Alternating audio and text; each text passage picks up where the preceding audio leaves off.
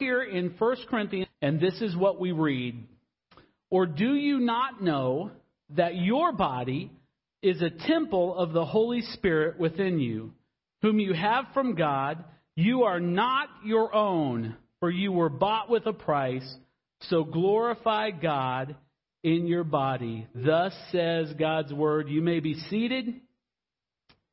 I got to tell you, those of you that know me will know this because it kind of oozes into my talk, that I am fascinated by the created world. I love it. I love to watch like National Geographic style documentaries. I love to learn about the created world. I love to observe it, ponder it, learn how it works. I love viewing the wonders of this world that a wildlife photographer was in the right place at the right time to capture. I love to visit zoos. I love to visit aquariums and get up close and personal with diverse animal life. One of my favorite things in the world is when I'm hiking and I happen upon a critter that I've never seen in the wild before. That's just the best thing in the whole wide world. And all of this, when this happens to me, whether at a zoo or on a documentary or if I'm hiking, all of that stuff, seriously, I kid you not, sparks genuine worship in me. When I see the creation that God has made, I go, it blows my mind that anybody could deny the Creator when you see the creation. It's incredible to me. I wonder what it must have been like. If you can imagine, if you can time travel in your imagination, I wonder what it must have been like on that sixth day of creation in the primeval world when the first birds were filling the skies and the mighty oceans were raging and they were filled to the brim with every kind of life. And perhaps you could hear in the distance a lion just releasing its first mighty, terrible roar. But of all of that we would have witnessed and experienced in that first portion of the created world, I don't think anything could compare, nothing could compare to being there and seeing the firsthand the construction of the first man and the first woman by God. Can you imagine that? What that would have been like? Genesis, you guys have heard this passage before, but Genesis 1:26 describes the moment when God declared his intention to create man. He says, "Then God said, let us make man in our image, after our likeness, and let them have dominion over the fish of the sea, and over the birds of the heavens, and over the livestock, and over all the earth, and over every creeping thing that creeps on the earth." So God created man in his own image. In the image of God, he created him. Male and female, he created them. In Genesis chapter 2, we get more detailed information on how this took place. Genesis 2 verse 7 says, "Then the Lord God formed the man of dust from the ground and breathed into his nostrils the breath of life, and the man became a living creature." Then further on down in the chapter, in verse 21, we read, "So the Lord God caused a deep sleep to fall upon the man, and while he slept, took one of his ribs and closed up its place with flesh. And the rib that the Lord God had taken from the man, he made into a woman and brought her to the man." Now, Denny Burke points this out. You know, the Bible's designation for humankind is man. God created man in his own image, but that does not in any way leave you ladies out. Denny Burke points this out in his book. He says, "The text indicates no difference between the male and female with respect to their being created in God's image." Ladies, look at your husband and say, "I too am created in God's image." The woman's image bearing, listen, this is important, does not derive from the man, nor does the man's derive from the woman. The man is in no way more an image bearer than the woman, and the woman is in no way more an image bearer than the man. God assigns this dignity to both of them, irrespective of their sexual difference. Amen? Amen. But what does it mean? Essentially, at the base element. What does it mean to be created in the image of God and after His likeness? The Hebrew words that are used there in Genesis 1 for image and likeness refer to something that is similar but not identical to the thing it represents. So therefore, the fact that man is in the image of God and in the likeness of God means that man is like God and man represents God. When talking about the similarities between humankind and God, there are many things that could be pointed out. For example, the Bible says that God is spirit.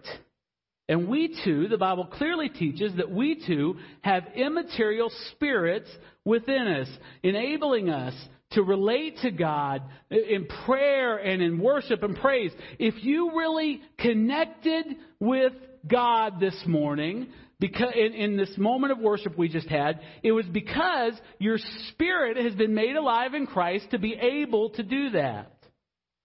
We also have immortality. God has, meaning that every one of us will live forever. No one is going to dodge judgment, either of the righteous or unrighteous, simply by dying. We will all live forever, immortally.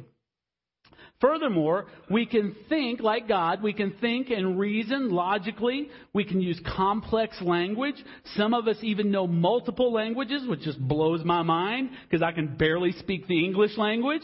But some of us can do that. We're also creative beings like God is.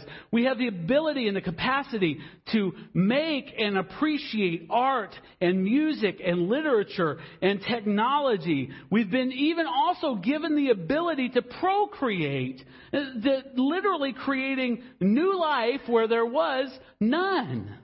Additionally, just as God is one, but consists of Father, Son, and Holy Spirit, when I see you, I may see only one unique individual. But you uniquely and distinctly consist of your physical body, your soul, which includes your mind, your will, and your emotions, and your eternal spirit. So in a sense, you two are three in one. Do you see the image of God in these things? In all of creation, there is not a single living thing, with all due respect to your doggies and your kitties and your guinea pigs. In all of creation, there is not one single living thing outside of humanity that bears or shares the dignity and honor of being made in the image and likeness of God. Not one other thing. No plant, no animal, no celestial body, nothing. Only humankind bears the image and likeness of God. Kind of makes you want to puff out your chest a little bit, doesn't it? Doesn't it? Therefore, now listen, this is my statement for the day. Because of this, all human life is valuable to followers of Jesus Christ. All of it. Every bit of it. This is why the defense of something like abortion, which snuffs out preborn life, or euthanasia, which discards lives that are deemed useless or obsolete, those things are incompatible with a true profession of the Lordship of Jesus Christ. Completely incompatible. A true Christian always defends the right to life from the moment of conception until natural death. And this is not, listen to me carefully, this is not a political position. It's not a political position. This is an affirmation of all people's inherent dignity as image bearers of the Almighty God. That's what it is. Sadly, however, in this story of creation and this dignity that's given to the man and his wife, we see, as we go on in the story in Genesis chapter 3, that God's vice regents and His image bearers rebelled against the benevolent rule of their Maker, and they turned to, instead of worshiping Him, they turned to the worship of themselves and the worship of a vast slew of different idols. And before you think you've dodged that bullet, every single one of their offspring to the very present day has followed suit. Every single one of us. See, positionally, the human race still bears the image of God. But they are not as fully like God as they were before. There's been something that has been changed, something that's been corrupted, something that's been polluted. This is evidenced in both the remainder of Scripture from Genesis to Revelation, as well as in human experience. The moral purity of the human race that they had at the very beginning is gone. And they no longer simply reflect God's holiness. Their intellects are corrupted by vanity and by fear. Their relationships are driven by selfishness and lust rather than self-sacrificing love. We can no longer can we understand truly the image of God simply by observing humanity as it now exists. But rather, we have to cast our gaze back to the garden, back to that very first moment when God created the man and the woman, and He looked over His work and He said, "It is very good." But we can't look at life as it is now, people as they are now, and say, "Oh, there it is. There's the image of God. It's corrupted. It's polluted." It's like looking through a dirty window. You know there's something on the other side, but you can't really make out exactly what it is. But here's the good news. When the time of Christ dawned, humanity once again got a glimpse of what the perfect image of God looked like. The perfect model of humanity. Paul says of Christ, in Colossians 1:15, he says, "He is the image of the invisible God, the firstborn of all creation." What does that mean? It means that everything that at the fall was lost by the human race as it pertains to the image bearing, the bearing of the image of God, everything that was lost was displayed and demonstrated by Jesus Christ in His perfect life. All of it. He said, this is what it was supposed to look like, folks. This is it. His communion with the Father, His perfect love for everyone else, His moral purity, His power to alter the course of people's lives with just His Word. All of that was demonstrating what it truly meant to be in the image of God. And John speaks of those who witnessed this perfect life, or who heard of it later like some of us have. And he said this in John chapter 1 verse 12, "But to all who did receive Him, who took Him into themselves, who believed in His name, He gave the right to become the children of God." See, the right to become children of God means a restoration of all the benefits of being created in the image and the likeness of God. The perfect life that Christ lived, guess what? He lived for the benefit of those who would come to believe in His name.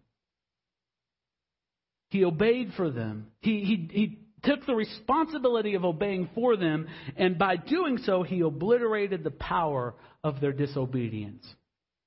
Now, I don't know about you, but as someone who has believed on Him, received Him and believed on His name, that makes me pretty happy. I get pretty excited about the fact that Jesus Christ obeyed for me, that He obliterated the power, the death-dealing power of my disobedience by His obedience.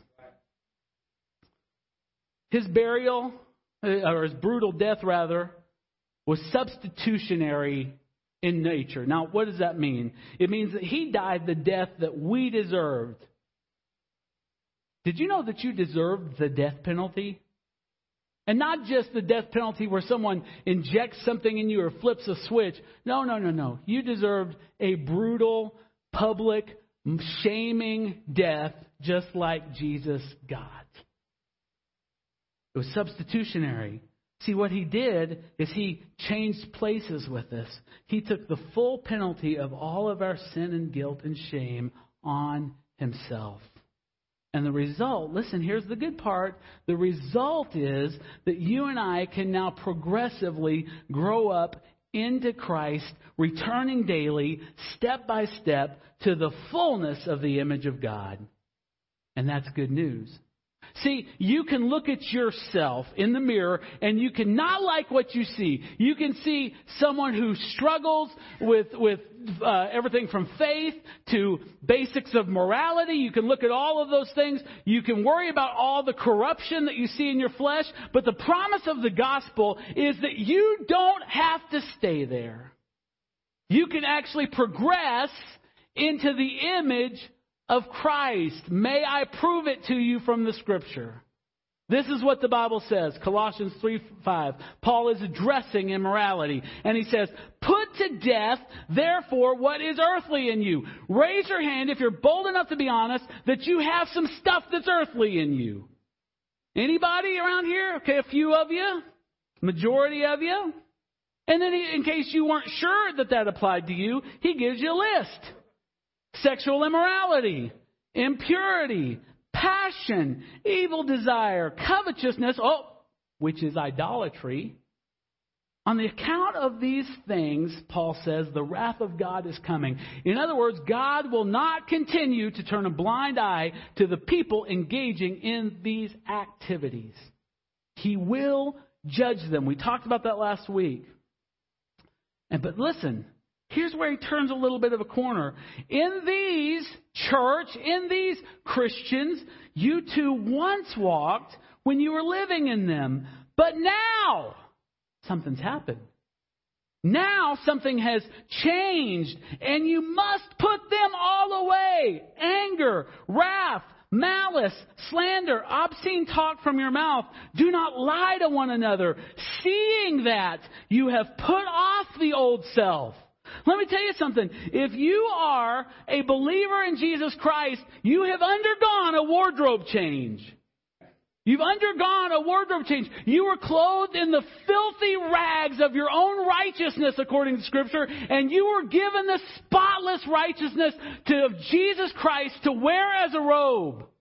You have undergone a wardrobe change. And so Paul says that you have put off the old self with its practices, and you have put on the new self. Now listen, here's the key, which is being renewed in knowledge after the image of the Creator, its Creator. You are returning to your original design as a believer in Jesus Christ, straight back to the Garden of Eden, to the image of God, the bearer of the very image and likeness of God Himself. That's the goal. That is the end goal of the gospel. Being renewed after the image of its Creator. It speaks of this ongoing reclaiming of the full image of God, an action that grace is working in the life of the believer. It's this renewal that evidences that one is truly saved. I think I say this every single week. Get used to it. That saying a prayer one time because you had a spiritual heebie-jeebie does not make you saved. It does not make you saved. Getting dunked in a tank of water doesn't make you saved. None of those things are sufficient to save you. What happens to make you saved is when Jesus Christ calls your name in the tomb you're lying in, and you come to life spiritually, and you say, He is Lord and I am not. And when you make that declaration, there is evidence in your life that you have made that declaration. 2 Corinthians says this. It says that we, all of us who are believers, with unveiled face, beholding the glory of the Lord, are being transformed into the same image from one degree of glory to another.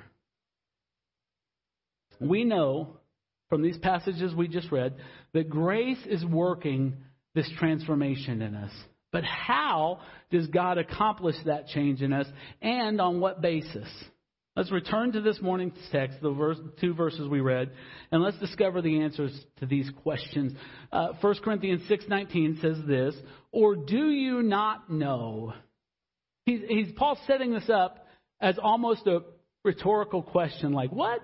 This amazing thing has happened and you're completely living as though unaware of it? Hey, don't you know? Don't you recognize this awesome, life-transforming fact that your body is the temple of the Holy Spirit within you, whom you have from God? Ta-da! It's incredible. It's an incredible fact. It's the kind of fact that if you really believe it, if you apply faith to that fact, it will absolutely wreck, renew, and restore your life. Absolutely. The first thing that we notice in this passage is that this body is not just housing my soul and my spirit, but I learned that as a believer in Jesus Christ, the very Holy Spirit of God, the one that hovered and brooded over the waters from the moment of creation, has taken up residence right here in this same body. Wow. In the 21st century, we probably can't appreciate the revolutionary nature of this declaration, this truth on the first century mind. See, the Greeks had been saturated, they had saturated the Roman Empire with the philosophies of Plato. And this had a huge effect on the way that people of that time viewed the concepts of the body and the spirit, the material world and the immaterial. They believed that the material world was sinful and inferior. And this was communicated in three different ways. First of all, they believed that existing things, temporal, material things, are imperfect copies of the eternal, the perfect forms, with the concept of good being the highest form. Secondly, they believe that the knowledge of the empirical world that we can see and touch through our sense perception is misguided. Like, you can't really know anything just by seeing what is real and tangible. And that all of that should yield to philosophical truth, the deeper abstract truths behind the things you can see and feel. And thirdly, they believe that through philosophy, the soul grasps these higher forms. But the body is a hindrance to be able to do that. Therefore, salvation consists of the soul's escape from its imprisonment from the body. So there's this belief in the essential badness of the material world, of the body. It's a hindering thing. And this gave rise to two heresies in the early church, the first of which was Gnosticism. And Gnosticism taught that spiritual realities are inherently good, while physical realities are inherently evil. Now, what ramifications do you think that had on the teaching of the early church? Well, if spiritual things are good and physical things are evil, the Son of God could not have been embodied. He couldn't have become flesh and maintained a physical body. And so they concluded falsely that he only appeared to be a man. It was like a magic trick, an illusion, so that we would understand. Similarly, asceticism took all of those philosophies and they encouraged the denial of otherwise legitimate physical pleasures. How did that play itself out? They did it by eating and drinking only certain foods and beverages, by things like sleeping on the floor, on the hard floor, and foregoing even marital sexual intercourse. They would have lost me right there. And much more things, if I can be so honest. They gave up all of those things because they thought by denying those physical things, they would be much more spiritual and much more open to this mystical world that was good and the rest was bad. But here comes the gospel. The gospel comes with the revelation that the body, listen to me carefully, the body itself isn't evil at all. That's what the gospel teaches. And you know how it did it? It did it in three ways. Watch this. This is amazing. The gospel proves that the body is not evil in these three ways. First of all, the Son of God did in fact take on a physical body. Second of all, he has declared, the Son of God has declared that one day he will resurrect our physical bodies from the grave. And thirdly, he says that even now, as we just read, our bodies, our physical bodies, serve as the actual temple of God and not some building in Jerusalem. This is the temple. This is the temple. And that is, that's the temple. It's not some building. See, the context of 1 Corinthians 6, the larger context of where we found our passage this morning, is sexual immorality. Paul is saying, listen carefully, Paul is saying that when a Christian commits degrading sexual acts, he's literally defiling the temple of God. Literally defiling the temple of God. One of the most horrifying events in the Jewish memory is in 167 BC when the Seleucid king Antiochus Epiphanes built an altar. They were under the Seleucid rule, Jerusalem was.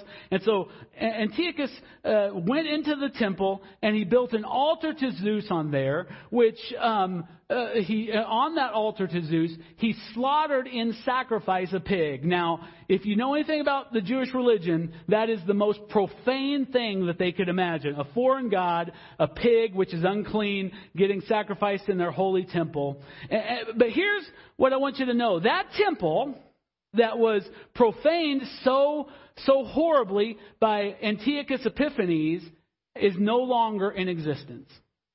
It was destroyed in AD 70 by the Romans, and Jesus said not one stone will be left on another.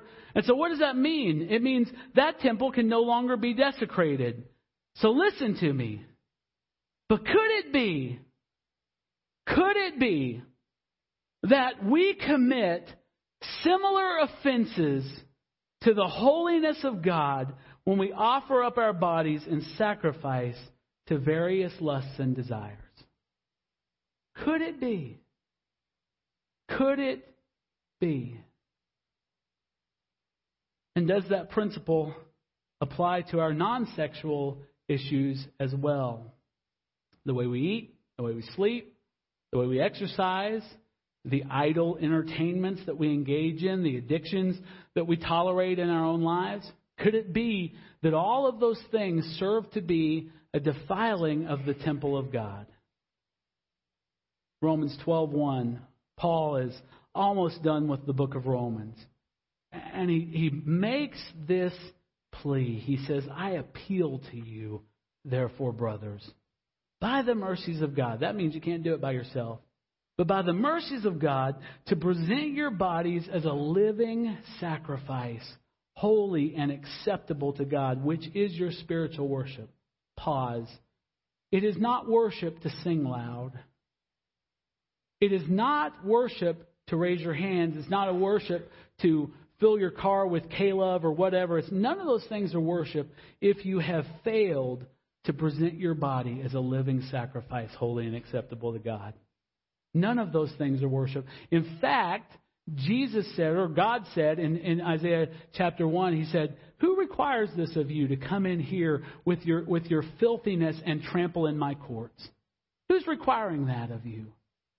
So worship starts with a surrendered heart, a heart that comes before the Lord and says, doesn't matter how loud the music is, doesn't matter how expressive your worship is, worship starts with a heart and a body that is surrendered to the holiness of God in obedience.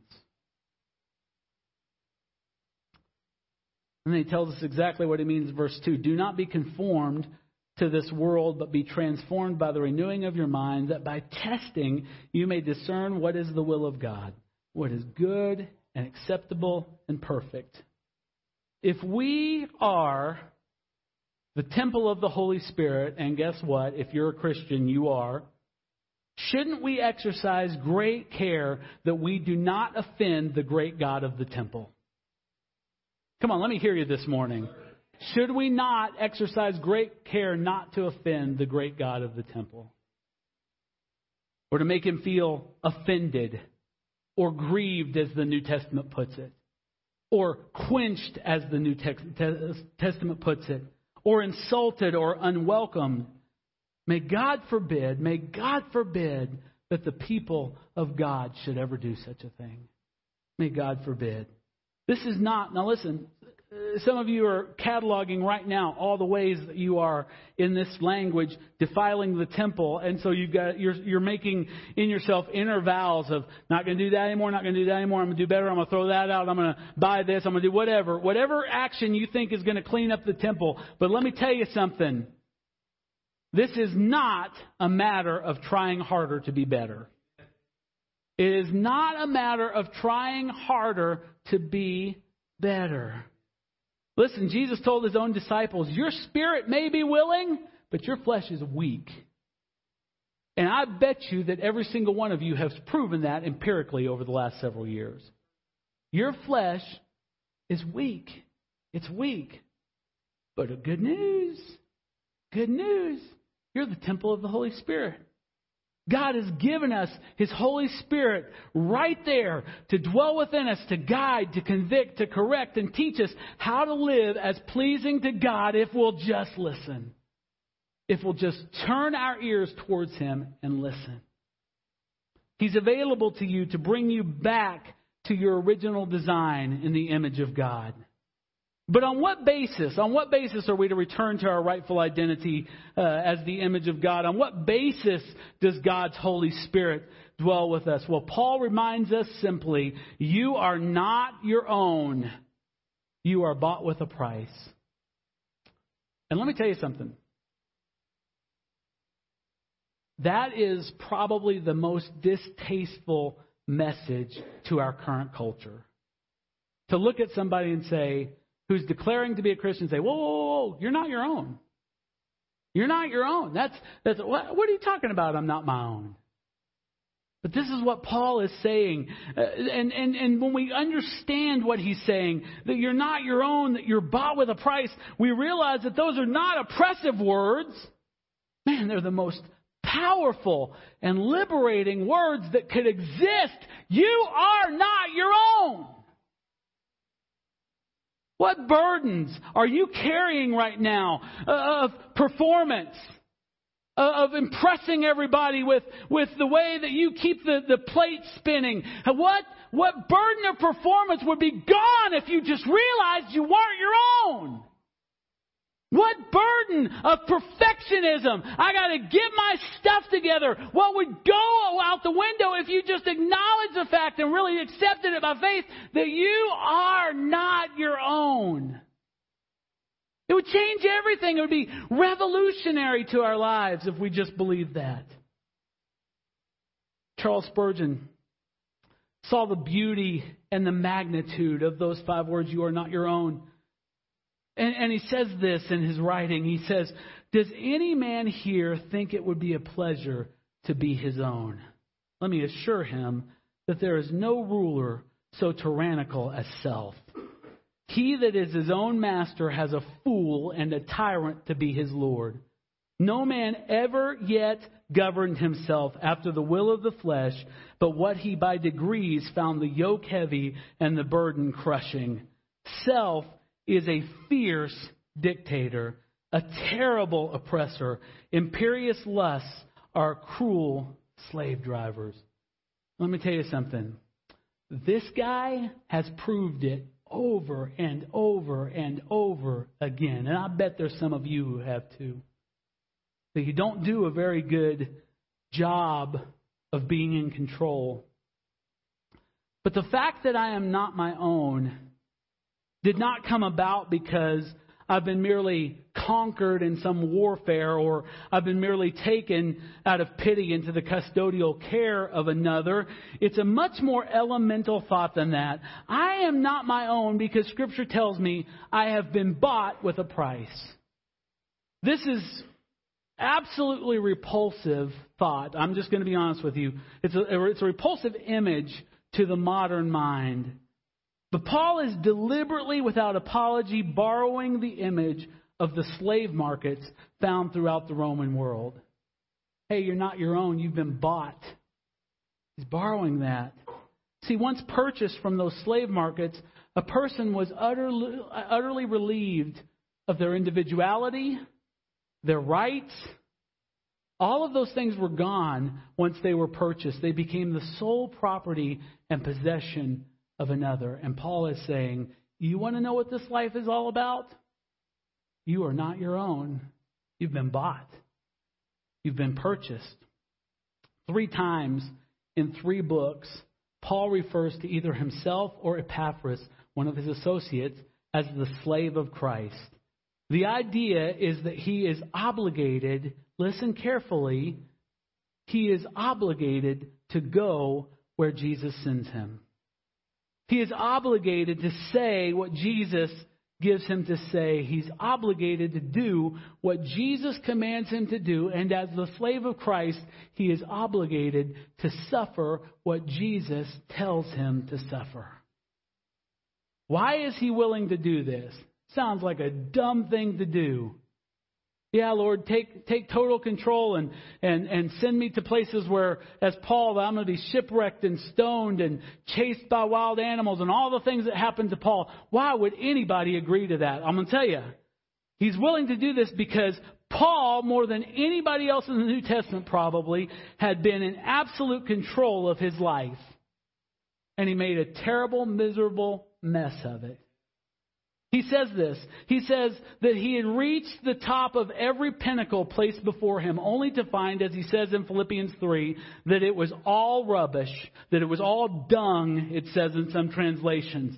In spite of the loss of his right to chart his own course, he judged slavery to Jesus Christ to be infinitely better than anything else. Infinitely better than anything he could have had by avoiding slavery to Jesus Christ. He said, this is better. And this is why. Because Jesus made us an offer to be his slave in those exact terms. Listen, you've heard this before. Matthew 11:28. Come to me. This is Jesus speaking. Come to me, all you who labor and are heavy laden, and I will give you rest. Let me tell you something. You may think, well, I'm not going to go where Jesus told me to go. I'm not going to do what Jesus told me to do. I'm not going to suffer what Jesus told me to suffer. Listen to me. You may not know it. Don't be offended by this, but you may be too dumb to realize it. But if you are not a slave of Jesus Christ, you are already a slave of something. You already are. You absolutely are. See, because of sin, we have no choice in the matter of slavery. We will be somebody's slave.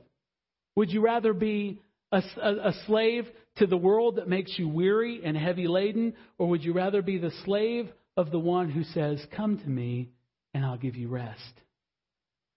Rest was not a commodity freely shared by slave masters. This slave master says, I'll give you rest. He says, take my yoke upon you and learn from me, for I am gentle and lowly in heart, and you will find rest for your souls. And then he describes his slavery. He says, for my yoke is easy and my burden is light. Never, ever did Jesus deceive us by telling us there was no yoke and that there would be no burden. But he did promise that by grace they would be easy and light. He promised rest for the souls of weary, heavy-laden men and women. And all it cost for all this better situation was a life of slavery to Jesus. To say, here I am, Lord. Take me. I'm yours. You bought me. You get me. It's all yours. See, Paul, who said he was a slave of Christ, we don't find anywhere in the New Testament that he found that he saw a downside. In fact, in 2 Timothy, he says, I've run my race, I've finished my course. And he says, and now that I've done my course as a slave, there is laid up for me a crown of righteousness. And he said, and it's also waiting for everyone who loves the appearing of Jesus. So this slavery life has a pretty darn good payoff. When you and I meet Jesus, if we're faithful in our running and faithful in our life of slavery, we too will look at Jesus and say, what a deal. What a deal. Worth every minute. What a deal. But remember, you weren't just bought. You were bought with a price, and that implies great expense. What was the cost? 1 Peter 1:18 helps us see it. It says, you were ransomed from the futile ways inherited from your forefathers, that generations after generation of sin. He said, not with the perishable things, such as silver and gold, but with the precious blood of Christ, like that of a lamb without blemish or spot. See, with the ebbing away of the life of the Son of God on the cross, all of heaven's treasury was emptied to pay your ransom. We even sang about it this morning. Your ransom was paid with every last bit of wealth that heaven had, because it was all vested in Jesus. No greater cost could be calculated. No greater cost could be imagined. And Christ gets what he paid for. He purchased you. And Paul is saying, because he purchased you at such great cost, you should not live as though you are still your own. I've said it before, Diet Coke commercial, you is just garbage. It's garbage. Don't do you. Do what Jesus says to do. Paul is saying you shouldn't live as though you're still your own. You have no right anymore to make demands. You have no right to complain and say, oh God, why is this? I deserve better than this. See, when Jesus purchased you, he purchased all the rights and copyrights. He can do whatever he wants to do. And if you're faithful, you'll never regret it. Because he knows what he's doing and he's not cruel. Everything he does is good. It's always good and it's never not good. Everything he does. And he hasn't only purchased you. This is really good news. He hasn't only purchased you, but he's also purchasing for himself by his blood a multinational, multi-ethnic people for his own glory. If you can just join me for a second, let's bend our ears close to heaven and hear what the choir there is singing this morning. We find the lyric sheet in Revelation chapter 5. It's where it says, and they sang a new song saying, worthy are you, Jesus, to take the scroll and open its seals. Listen, for you were slain. And by your blood you ransomed people for God from every tribe and language and people and nation. And you have made them a kingdom and priests to our God, and they shall reign on the earth. It's a pretty good song, isn't it? Pretty good song. See, God created us in his image. After the fall, he showed us the perfect image of God in Christ. He redeemed us so that we could be restored to the image of God. He placed his Holy Spirit to dwell within us as a temple and to help us. He purchased us at the high cost of his own blood. What should be our only response to this amazing, glorious, breathtaking truth? What should be our only response? Paul says at the end of our passage today, so glorify God in your body. So glorify God in your body.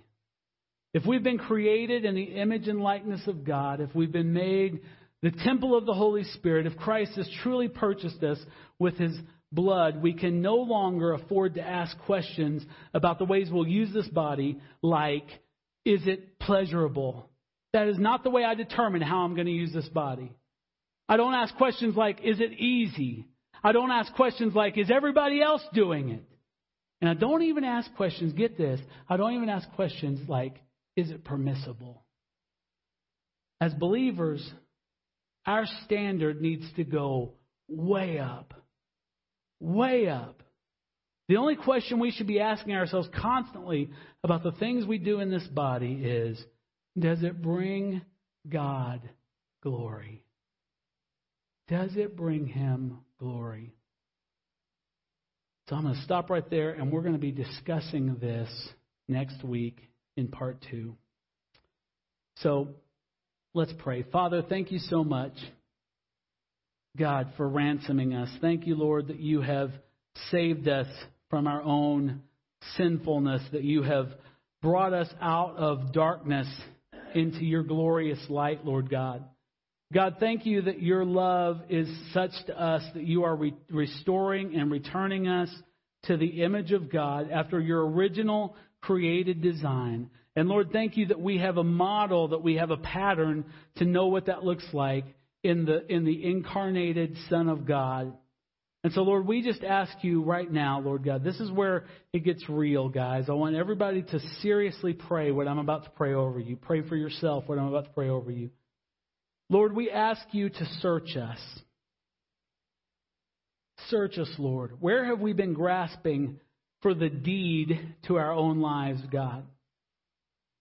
Where have we ignored your promptings, your written word, and said, our way, not your way? God, deal with us now. God, convict us. Let us feel the sweet grace of your conviction as we turn to you in repentance and we say, put the cuffs on me and let me be the slave of Christ. Because I know I'm going to be a slave to something. And your yoke is easy. And your burden is light. And my greatest desire, Lord, is that I would receive from your hands rest for my soul. God, I pray that you would just do that right now. And that you would just help us, Lord, to see you as the author and the finisher of our faith, Lord God, the one who has not just pulled us out of the fire, but the one who is perfecting us for the day of your revelation, Lord. We thank you for all of this. In Jesus' name, amen.